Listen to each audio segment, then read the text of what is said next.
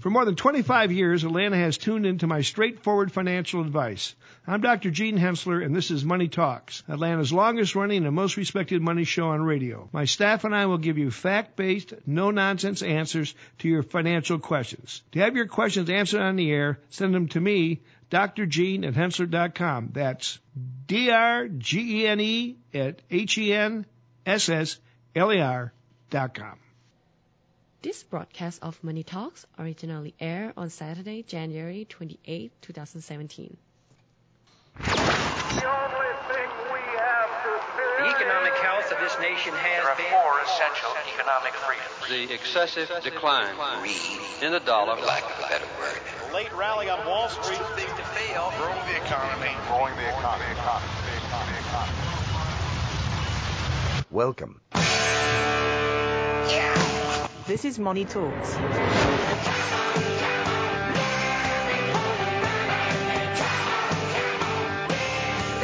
Good morning. You're listening to Money Talks, Atlanta's longest running, most respected money show on the radio. I'm Troy Harmon here with Jennifer Thomas 2 weeks in a row. That's right. As well as Jarrett McKenzie. Both are certified financial planners, both work in our planning and implementation department. Jennifer actually is the boss of the group. So, boss lady. Jared, make sure you're on your best behavior. I'm watching you, Jared. She sits right next to me, so I gotta stay on top of my game. Ever present, yes, the force in your life. That's right. All right, guys. So, anything crazy happened in the market? Maybe a Dow 20,000? Maybe so. Big day. Yeah, I tell you what, it was. I really had expected that to hit in the fall, and then we saw, for whatever reason, market conditions did not push the Dow over 20,000, but earnings season seems to have done just exactly that. Yeah. So it's, while a lot of folks have credited our new president with a lot of things, I really think that the piece that took to get the Dow over 20,000 was some positive earnings. And don't you see a lot of times in the market where there's that ceiling and the market will, for whatever reason, like it's the 20,000 number and everybody starts talking about that number and it will get close to it and then it'll go back down and it'll get close. But then once it kind of breaks through that, you'll see an upturn. Yeah. Overall. Market, right? Yeah, no doubt. So we usually use a different measure for the S&P or for the financial markets, which is the S&P 500. It's 500. Well, the Dow is such a narrow. It is. It's only 30 stocks, and it's different. It really has minimal reasoning. And I've got a question from a listener this week that I'll address some of this in, but it's different. The Dow is a price weighted index, whereas the S&P 500 is market cap weighted. And if you don't understand what that means, the market cap is basically the price times the number of shares. So it's the actual economic size of the company instead of just the price. I mean, if it was going to be based on price, wouldn't Warren Buffett and Berkshire Hathaway be the absolute overall king? And I mean, he talks about that openly, why the price of his stock is so high. It's because he never splits. Right. A lot of these companies work off of the notion that there's a reasonable price for a stock that an investor can afford, but in reality, does it matter? It does. I mean, now I'm showing my age, but back long ago, if you bought less than a round lot, which is 100 shares, there used to be a penalty or a fee to do that. Right. Now there's not really that. So it doesn't really matter if you buy 5 shares of a more expensive stock versus 500 shares of a low price stock. Right, yeah. Unless you get to a Berkshire Hathaway size. And then right. Maybe your whole portfolio could own 1 share right. of his stock. That's right. So it does make a difference there, yeah. but otherwise. But you look at Apple. Apple was very highly priced, and it had a 7-for-1 split. It did, yeah. Yeah. And brought it down to a price at more far. What was it? Right. $70 or something. I think. So. I think it's also just some of it's mental. I can't afford to buy that. That's way too expensive. It doesn't really. Yeah, I only make investments in stocks that are $10 or less. Well, how much do you put in? $100. Well, why couldn't you buy one share of $100? I don't get it. It's funny. Some people don't realize that can be actually more expensive than the $100 stock. Absolutely, but right. That's a great point, Jared. Right. In fact, it's one that I wanted to make. Dow 20,000. What does that mean? It's just really a price. Yeah. Mm-hmm. You look at that price relative to the earnings, and as I said, earnings actually are what drove the latest news has been the earnings, so it drove us above the 20,000. Let's get into the numbers. S&P 500 year to date, just since December 30th, we're up 2.67%. Materials are leading the way. The materials sector at 6.5%. Information technology's done well, 5.6%. That's as of Thursday when we record this show. Consumer discretionaries are up almost 5%. And then on the other end, we got telecom lagging, energy and utilities all negative. And it's probably because interest rate pressures. There's still quite a bit of news that we probably will not see another interest rate increase until maybe June 2017. The Federal Reserve told us expect 3 rate increases in 2017. But wouldn't you think with the market doing what it is, it's really the market takes its cues from the economy. Economic news is pretty decent. We'll get into that in a minute. So the hotter the economy gets, the more you see inflation. We saw CPI at last report was 2.1%, slightly higher than the Fed's target rate of 2%. Of course, the CPI is not exactly what they use. They use a PCE deflator, which is tied to GDP in their reporting. But all things considered, I wouldn't be surprised if we saw some higher rates in 2017. After you look at just the year to date, which is less than a month still, you look at last week, market's up 1.11% according to the S&P 500. Materials, which also led the way in the year, not surprising, 3.5% higher this week. Telecom down 2.5%. Basically, these numbers on the weekly side almost match what we've seen year to date, which is only like 3 weeks, right? Mm-hmm. So all things considered, we had 148 of the 500 companies in the S&P 500 have reported their fourth quarter fiscal. I guess it's physical because it varies on fiscal whether or not the company how they call their end of year, but. Sales growth 2.41% for the overall group. Earnings growth 4.94% after 148 companies have reported. Sales surprise 0.39. Earnings surprise 3.32%. So we're doing better than analysts had expected, and our growth is 2.4%. Not too bad on the top line. 4.94 on earnings. All pretty good numbers. Looking for weak spots, energy still showing sales growth negative 14.25, earnings growth negative 68.48 relative to this the fourth quarter of this would have been 2015. So still hasn't fully recovered back to where we were then. If you look at the strength, healthcare, which has been more or less the dog it was, in 2016 anyway. Healthcare has seen sales grow 6.5%. Earnings have grown 18.32%. That's after about 25% of the 13 of 60 companies, about 25% of the total S&P 500 healthcare companies have reported. So kind of gives us a little bit of a backdrop of what we're seeing in the market overall. In the last few days, weeks, Dow 20,000. There's your big news, right? Mm-hmm. So we're almost a third of the way there with the S&P, as you were just talking about. I mean, it's been mostly positive thus far. Do you think the remaining or the rest of the season stands to do as well? I mean, what's the expectation? Usually by now, you get that far in, you get kind of the tenor of what you're going to have. I wouldn't expect huge changes from where we are. You're getting a pretty good cross section of all the industry sectors. Obviously, you're going to have some outliers here and there. It's one of the reasons we say diversify your portfolio. You don't want that specific company risk. You know, at least you don't want it to totally rule your portfolio. But all things considered, it looks like we're in for a pretty decent earnings season. So the positivity thus far is not due to the fact that certain companies from specific sectors have been reporting. It's been pretty diverse. Right. You know, Yeah. with those Widespread. that have reported. Right. Yeah. And like I say, healthcare, one of the big leaders.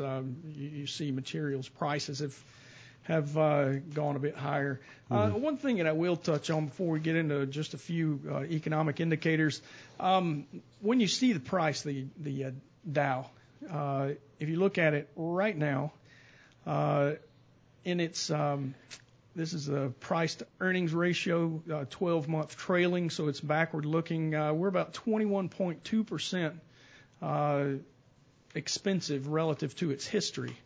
But if you look at the forward PE, which is its current price divided by earnings expected in a year, we're about 14.18%. So it's not as expensive as it would look. You know, if you're looking backwards, we're expecting economic growth, and I truly believe that we're going to have plenty to talk about in that regard this year, 2017. But if you look at the forward looking again on the S&P 500, this is rearward looking, 22.78. So both are similar. It's about 14%, I think, overpriced if you look at the trailing. Yeah, so it's somewhat pricey, but still within reason. It's reasonable right now. Would you say? Yeah, exactly. You know, when you start hearing these market tops, you shouldn't just absolutely lose your mind and think that it's at a 52-week high. Is it time for me to sell? Well, the price doesn't matter without looking at it relative to something else. Sure. Let's take a quick break, and we'll be right back with Money Talks.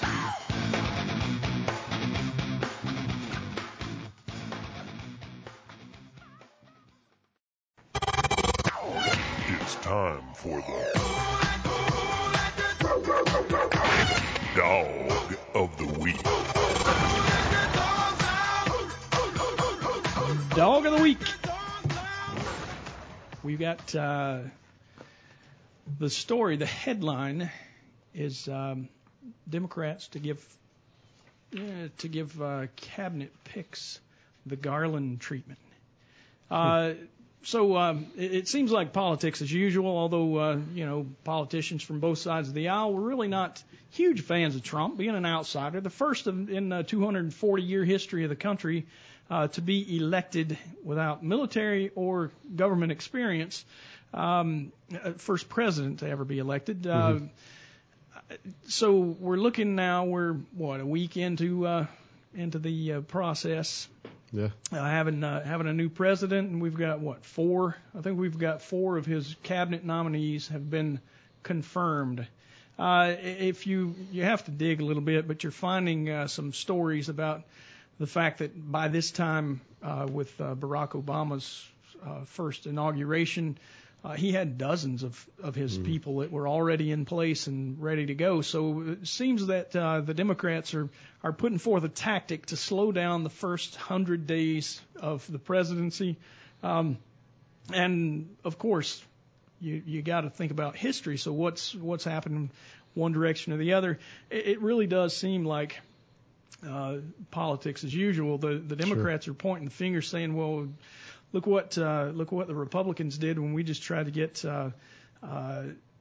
our Supreme Court justice confirmed." Basically, they drug their feet until there was an election. That we have now a new president. They weren't able to get Garland put into the Supreme Court. They're basically saying that they're repaying the favor. But this is what we pay for. You think that's what's spurring some of these executive orders he seems so fond of so early on? Well, it's hard to say. I think you might have seen some of that anyway.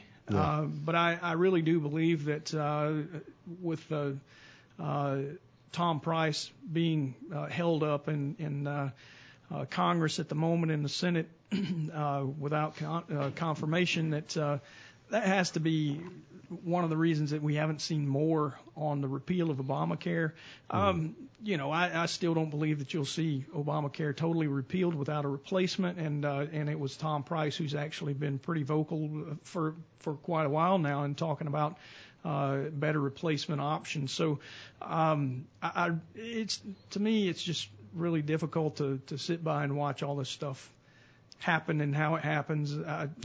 I guess it depends on what side of the political aisle you would be on as to whether or not you like it. But, some of this has actually been brought on by the fact that the Democrats in 2013 actually reversed. It used to be that you had to have 60 of the 100 votes available in the Senate in order for you to get your nominees passed. Well, they were getting roadblocks from the Republicans, so they just made it a simple majority. And now that's coming back to bite them, because that's ultimately what they believe might happen is once we get past this early stage where any single voice in the Senate can throw out a roadblock and cause 30 hours of debate over whether or not you can confirm a nominee.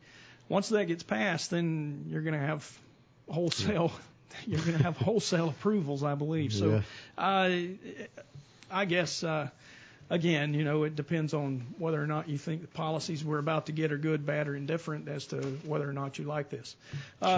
We do have a few economic releases, reports that we didn't get to, and I did want to go back and pick some of those up.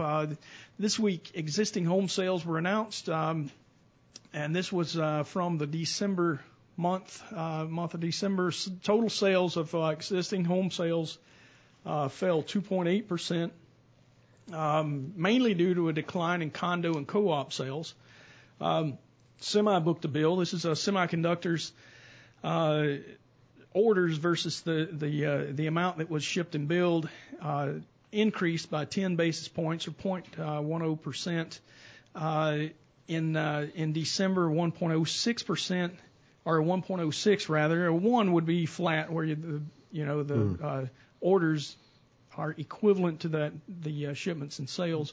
And what does this ratio really get? I mean, I don't know. This is not something I see on this all the time. All right. So semi book to bill, if you've got the higher it is, the more it is above 1, obviously the more orders you're taking that you can't quite fill. So you're probably running at capacity, and it's a sign of growth. If it's below 1, then obviously it's a sign of contraction. So it's somewhat of a supply and demand measure. Absolutely. Yeah. It's kind of an early indication of supply and demand in the semiconductor space, which, semiconductors are in every piece of electronics that any of us have. MBA mortgage applications came out on Wednesday. Increased by 4%. This is the 4th week in a row. We had a slowdown around Christmas, which, the holidays are quite often slow. But we're back on track. Refinance index was up 0.2%, so that's much slower than the purchase index, which was 6% higher. And then we had weekly jobless claims, where the 4-week moving average fell by 2,000 to 245,500. Very low numbers in unemployment. So most would agree that we're very close to full employment or long-term average, long-run employment. New home sales, we got a number there too, climbed in November, up 5.2% from the revised October totals, and 16.5% from November. This is in December, I guess. Or no, that's 16.5% higher from November 2015. If you look, the median new single-family home price was $305,400, up by 0.9% from October. And it's actually down from the previous November, 3.7%. Interest rates all across the board were a little bit higher. The long end was higher by about twice as much as the short end. And by that, I mean 2.1 basis points, 0.021% on the 2-year to 1.242. 5-year was up 2.7 basis points. The 10-year was up 5.3. And the 30-year was up 6.1 basis points, or 0.061% to 3.1% total on a 30-year Treasury. So looks like interest rates are moving a little bit higher, and it's pretty much across the board. Curve did steepen slightly by 2 to 3 basis points, and if it did that every week, after a minute, you got banks that are loving life. Profitability has significantly increased. What does the yield curve look like these days? Have you looked at it lately? This is probably your best indicator. Usually we measure the 2-year Treasury versus the 10-year Treasury at 1.24% on the 2-year, 2.527%. On the 10-year, we're 1.3% basically. The spread between the 2 and the 10-year, right. It's pretty healthy, and it has been getting a little bit steeper, which. So that spread is staying consistent, though. It's not starting to contract at all, or is it? No. We're not seeing any sort of a flattening of the curve, is what I think you're talking about. Yep. It's always good for banks. Basically, banks borrow short term and they lend long term. The piece that they lend is their profit less the expense, which is that short term rate. So if you figure, the steeper the wider the gap between the 2-year and the 10-year Treasury, sure, the steeper we would call the yield curve. So that's what we've been seeing a little bit. It's been going up across the board, but just a slight steepening as we go. So the short-term rates aren't outpacing the long-term. They're not. That's where I was getting at the contraction. In terms of when the short term's higher than the long term, that's what we would call an inverted yield curve, and that actually is a horrible sign. Usually a recession follows. We saw that actually happen back in August, I guess, of 2006, and by 2007 the market had topped, but it didn't do it right away. Like I say, that was in August of 2006. We didn't see the market top until October of 2007. And that's why I was asking, because I know you'd think now with the market's doing really well and things are good, and while there's a lot of differences between now and 2006, if we were starting to see changes there, that's what I was going to bring up, is are we potentially headed somewhere with that starting to happen? Maybe it's not become inverted yet, but we're not starting to see a change in the trend that would indicate at least a movement in that direction. No, not at all. In fact, I'm glad you bring it up. It's one of the things we watch that very closely. We also watch inventory builds where, companies have built out, produced goods to be sold if they can't get them sold, and you start seeing an increase in inventories, then you start worrying a little bit. Sometimes you'll see an inventory increase, anticipating economic growth, but if it gets too crazy, then we start wondering what's coming next. But to be honest with you, Jarrett, I don't see signs of a recession in the near term for sure. Doesn't mean that something can't happen, but I do say that the market's gotten a little ahead of itself in pricing. Wouldn't be surprised to me, and this happens quite often. Usually about 3 times on average, you'll see a 5% decline in the market. About once a year, on average, you'll see a 10% decline in the stock market. And those are expected, and they're needed. Absolutely. Keep it healthy, yeah. Right. Yeah. So it's not something that we worry about at all. The economy ultimately makes the difference in what's going on in the stock market, and it looks healthy right now. So, all things considered, we're looking all right. Let's take a quick break. We'll come back with a case study.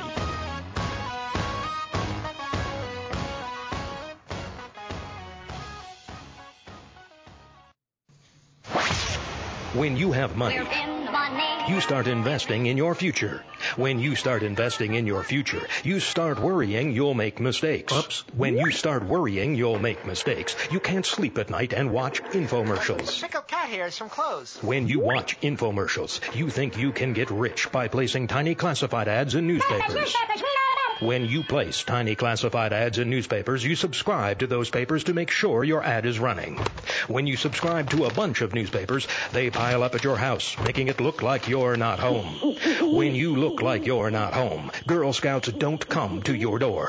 When Girl Scouts don't come to your door, you don't get to buy Girl Scout cookies. Don't miss out on Girl Scout cookies. Get rid of get-rich-quick schemes from infomercials and upgrade to Money Talks. This is Money Talks. No one should ever miss out on Girl Scout cookies. Absolutely not. Troy knows that all too well, don't you? Well, are you saying that I eat too many Girl Scout cookies? You're right in the middle of it. I think it's that you have a Girl Scout in your house. That's right. I absolutely do, and it is the season where they're out there selling. So be kind to your local Girl Scout and buy some cookies. Jennifer, it's a shame that you can't write off. I mean, it is a charitable organization. Uh-huh. It is a 501c3, whatever it is, 501c. Yeah, C3. C3, as I said. C3PO. Yeah. Anyway. That's right. And it's a shame because you get the equivalent of what you give them, so you don't get the right stuff. I can assure you ought to be buying a lot more if you got a tax deduction for it. It's I don't know. I think I'm not sure that it's really giving. I'm just feeding me. Yeah, exactly. I actually saw in the grocery store they now have Girl Scout cookie cereal. They do, and I think they have ice cream. They got all kinds of really? products. I saw that. I was thinking, Yeah, no doubt. Well, guys, we have I guess a case that we wanted to talk about. Bill hates it when we call these things case studies, but hey, what is it? We've changed all the names to protect the innocent or guilty or however you want to look at it. But we've got Sean. He's divorced, 46 years old, got after-tax income of $320,000. 2 children, 8 and 12. He shares custody with his ex-wife, and he's got a question. Basically, it comes down to I guess he came in for a review, and it was brought his 401k statements, and he wanted to see, how they fit into his financial plan. And Jared, if you want to take it from there.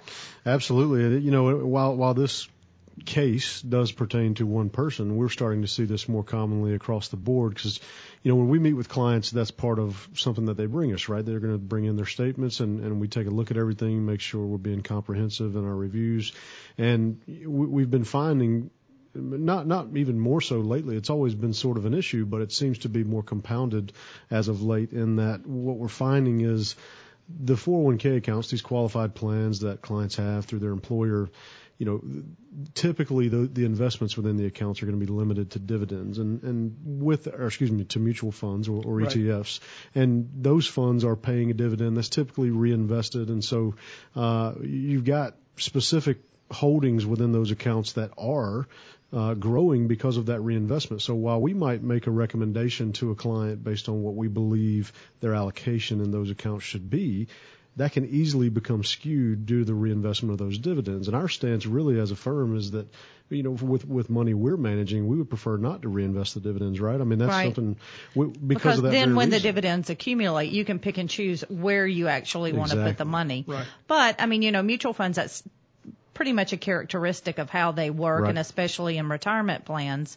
And a lot of people, especially with their 401ks, they kind of view it as a set it and forget it type investment. They get a recommendation from their advisor, and, it might be that they say, you need 60% in, large cap, 20% in mid cap, and then 10% in small cap and 10% in international.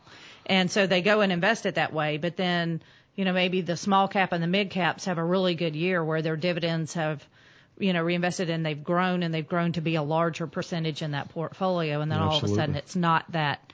Yeah. So and at the time you have to rebalance, basically, exactly. is what you're saying. And it is very common for small and mid-cap companies to actually outperform the large cap, but you have to pay attention. You don't want them to get too big because they also bring with them price volatility, which we generally characterize as risk. You know why this has become such a growing problem is because there's really not ever been, at least to the extent we're seeing it today, and have begun to do it ourselves for our clients, an active managed 401, right? That is the piece that people, like you said, Jennifer, they will set it and forget it. Yeah. While this piece is being actively managed, the stuff that we're helping clients with, that's the piece that gets sort of forgot about because generally speaking, the average person is not going to go in and rebalance regularly. Right. And so it easily becomes out of balance because that's something, between the dividends and between performance. I mean, let's say there were no dividends being reinvested, no dividends were being paid. It can still very easily become skewed just due to performance. I mean, last year, some of the small and mid-cap ETFs that we saw and that we use had a very good year. If you think about how well that performance was over the course of the year, you could, if we were to only review a qualified plan like that annually, a client might very well come back to the table with us, and when we review it, the strategy we've been implementing all year is in line with what we're wanting it to be, and then the 401k has gone off into the woods, so to speak. Yeah, last year's a good indication of exactly how that can happen. While the S&P 500 was up about 11.5%, the small cap index, the S&P 600, was up over 20%. So, sure. I mean, it doubled. It would have doubled the performance of the large cap. And immediately, a year in, you're out of balance. Now, Jarrett, do you see administrators that allow for an automatic rebalance, or do you have to actually, in most instances, go in and physically do it yourself? There are some that will do it for you, and as long as your strategy, your overall strategy, your big picture is staying relatively the same, that might work. But things are changing from time to time. We're rebalancing, we're reallocating, especially for our clients that we run financial plans for. Maybe that allocation looks differently from year to year. So while you could set a strategy in place for an automatic rebalance like what you're talking about, as your life changes and you have these life events that are going to dictate different allocations. Well, and if you're getting closer to retirement, then you might need to put more in fixed income. I mean, for what we're doing now for a lot of clients is we are actually actively managing their 401k plans. So, they provide us with their usernames and passwords. We go in there and we look at the accounts and we compare it to their financial plans, and we reallocate based on their overall situation and what we're doing for them. We don't typically charge as much because there are limited choices in there, and it's not something that we're actually going out and picking the investments. We're just picking the best of the investments that they have available to them. And ensuring that strategy, that allocation is staying in line with the other actively managed accounts that we have through the custodians that we use. And she's right. And what that looks like is, that the username and password that's provided to us goes into a secure system we use called LastPass. And it's a way of us protecting their information so that it's not easily available to just, all the employees. Right.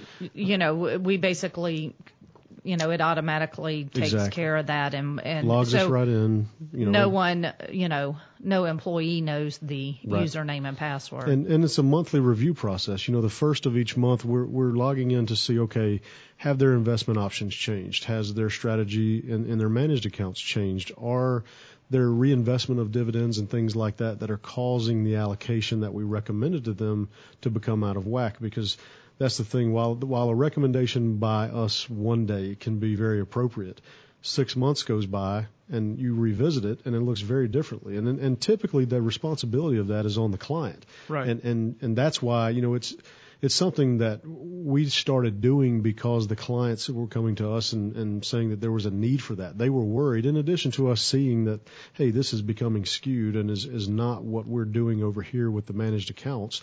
It's starting to look differently because of these different factors.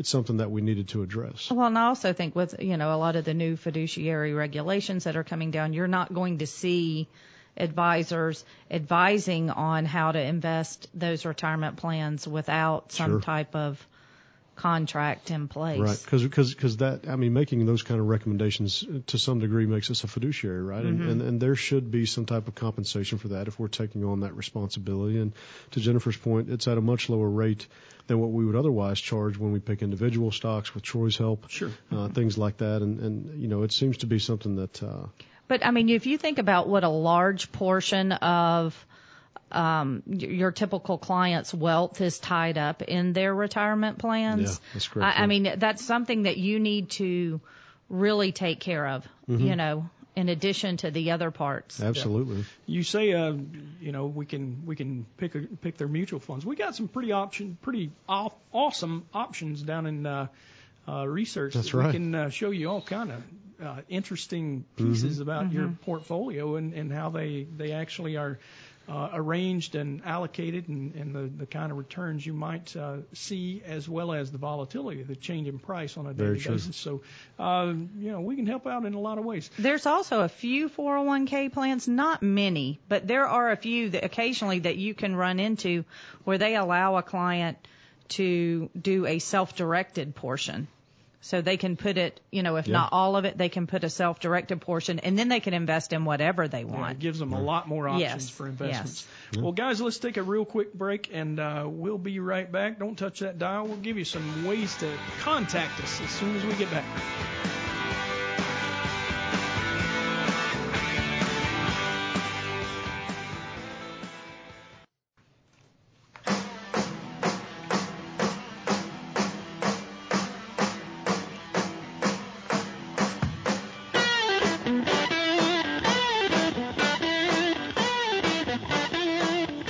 We're back. You're listening to Money Talks. I'm Troy Harmon here with Jennifer Thomas and Jarrett McKenzie, answering your questions about anything to do with finance. If you have questions, you can always reach us locally at 770-429-9166. You can talk to a human there. And if you have a question you'd just like to leave on our answering machine, a voice question, you can call 1-855-429-9166. And I am told that we can play your own voice over the air and answer your question right behind it. So if you ever wanted your 15 seconds of fame, you give us a call and we'll put you on the radio. 1-855-429-9166 is the number again. You can also email us at drgene@hensler.com. That's HENSSLER.com.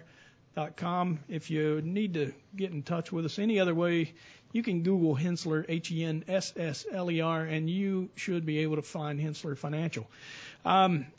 So send us your questions. We'd love to answer them. We have a question here from Stephen McGinnis, who writes, my mortgage is a 30-year fixed at 3.625. That's a pretty good rate. If I pay $500 extra per month, I could be done in 15 years. Should I do that or invest the extra in a Roth IRA? The mortgage amount is $220,000. I have a 401k that I'm maxed out, but I'm still deciding if I should invest more into retirement or pay off the house quicker. Some of you CFPs, Jennifer, Jarrett, how do you help him? Well, I mean, I think one of the biggest things you have to do is if you're looking at his mortgage rate is 3.625%, but that's not the effective rate that he pays because he gets a tax deduction on that. So you're looking at, that reduces that down. So maybe his effective rate, but let's just, for sake of argument, say his effective rate is 3. Okay. So he's got an effective rate of 3%. So the question becomes, does he think that he would earn more in the Roth than 3%? Yeah, that's his hurdle rate, essentially. Basically that's what it becomes. Yep. And I mean, and that's a simplistic way to look at it. Yeah. But we find this a lot with people. I think there's so much of the mentality that people do not want to have debt. They want to pay off all of their debt. They want to. When by the time they retire, they want to own their home outright. They don't want to worry about that. Absolutely. And those can be great goals to have. Yeah. But at the same time, we never really recommend that you pay down extra on your mortgage. Mm-hmm. And as long as you're making sure that you have enough money to continue to pay those mortgage payments. Yep. And then it's not tied up in your house. And it's very difficult, or can be more difficult, once you've retired and you no longer have an income coming in the door, to necessarily get money out of that fixed asset. Right. If you don't have, because the banks, which right or wrong, don't look at what your investment totals are. Mm-hmm. They don't care necessarily how much money you have. They care about how much income you have coming in the door. Sure. So if you don't have a pension and you're not necessarily, maybe you don't have as much in retirement accounts as you do in non-retirement accounts, so you don't have a mandatory withdrawal that you're receiving each year, then it may be more difficult for you to get money out of that. Yeah, home. To your point, in retirement, which I know Stephen's not there yet, but once you're there, that's when you need money the most, right? That's when you need that income. And for it to be so difficult to get it out, either through doing a cash out refinance or having to sell the home, that's something that can be very difficult. And so you're limiting yourself in sinking those dollars into a more illiquid asset than, say, for example, Coca-Cola or Procter & Gamble. There are markets for those companies if you own them through stocks. And so, to Stephen's question, I think that, Stephen, while that would not be a bad goal to have, I mean, certainly putting money into the house is a good goal. I don't think that there's anything wrong with that. However, from a mathematical standpoint, from a total return standpoint, I think in the long run you would find that investing it into the Roth and potentially making those dollars tax exempt while also having a tax exempt return on those dollars, and also giving you a way, once you do reach retirement, to have access to those dollars without them being in your home or in a more illiquid, tangible asset like that. You're going to find that you'll be better off in having that diversity in the tax status of your dollars. And what I mean by that is, you want tax-deferred dollars like what's in your 401. You want taxable dollars like what might be in a brokerage, and you want tax-exempt money as well. But real estate is also an important part of the portfolio, and if you can have some of the Roth dollars, if you can have, you're going to be building equity over this time in your home, and keeping the asset classes and the tax status of your assets diversified, just like you would want your investments.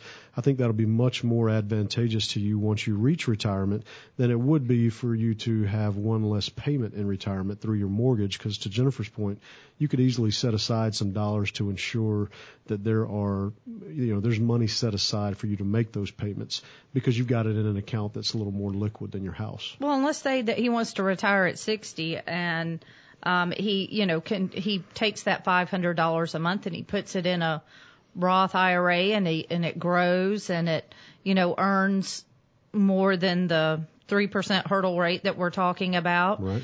Once he turns 60, if he wanted to retire at 60, he could pull the money out of the Roth and pay off his mortgage and still have extra money left over. That's a good point. Yeah, and I mean, obviously everybody's situation is different. So this is not specific information. But Jennifer, to your point, 3% is minimal when you look at a long-term return over the S&P 500. And we always use the 10-year rule. If you look at a 10-year rolling return in the S&P 500 going all the way back to 1926, which includes the Great Depression, our most recent recession where we lost 52% in the market, you include all those dates and we still have a 10-year return that's over 10%, 10.4%. Right. And the point is, though, the market does rise and fall. If you have adequate resources that you could easily pay the house off, why wouldn't you rather put them invest them so that they could work for you, especially if you had, a nice cushion. You should be able to make your wealth increase instead of worrying about paying off a house and now you don't have those assets. You can attest to this. I mean, when you can beat that hurdle rate through a dividend.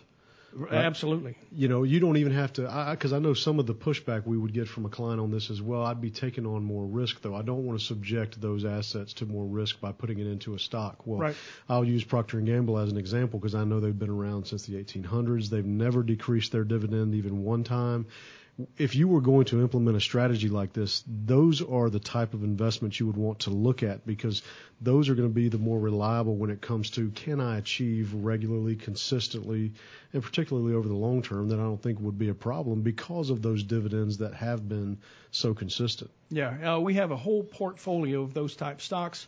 The portfolio average dividend yield is around 3.5%. And last year, I mean, you can't expect it out of it every year, but last year we made almost 20% in that particular portfolio. That you can look at it as a proxy, the Dow Jones U.S. Select Dividend Index. You see what that's done. You see its yield, dividend yield returns. They're over 3%. Sure. Well, but again, I know I'm beating a dead horse, so to speak. But if you were retired and you all of a sudden had a catastrophic event and your money is all tied up in your home, that could be more risky than actually having the money outside. Yeah, as Jarrett's pointed out a couple of times now, we consider real estate as an illiquid asset. You can't immediately turn it into cash at every given instance. Now, I hear people, put their house up on the market and sell it in 4 days, but there's one over in West Cobb that I see. They've been trying to sell, I think it lists on Zillow or one of those over 200,000. They can't sell it for 138.5, and they've tried on multiple occasions. All right, guys. Well, we need to wrap it up real quick. Jennifer, is the market up or down this week? I'm going to say up. How about that? Gal after my own heart. After that 20,000, I got to say it's going up from here. Going up. Yeah, it continued. Well, listen to us next week. We'll see who was right. Y'all take care. You're listening to Money Talks.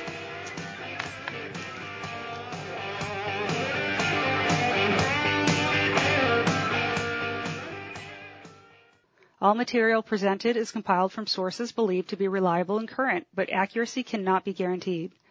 The contents are intended for general information purposes only. Information provided should not be the sole basis in making any decisions and is not intended to replace the advice of a qualified professional, such as a tax consultant, insurance advisor, or attorney.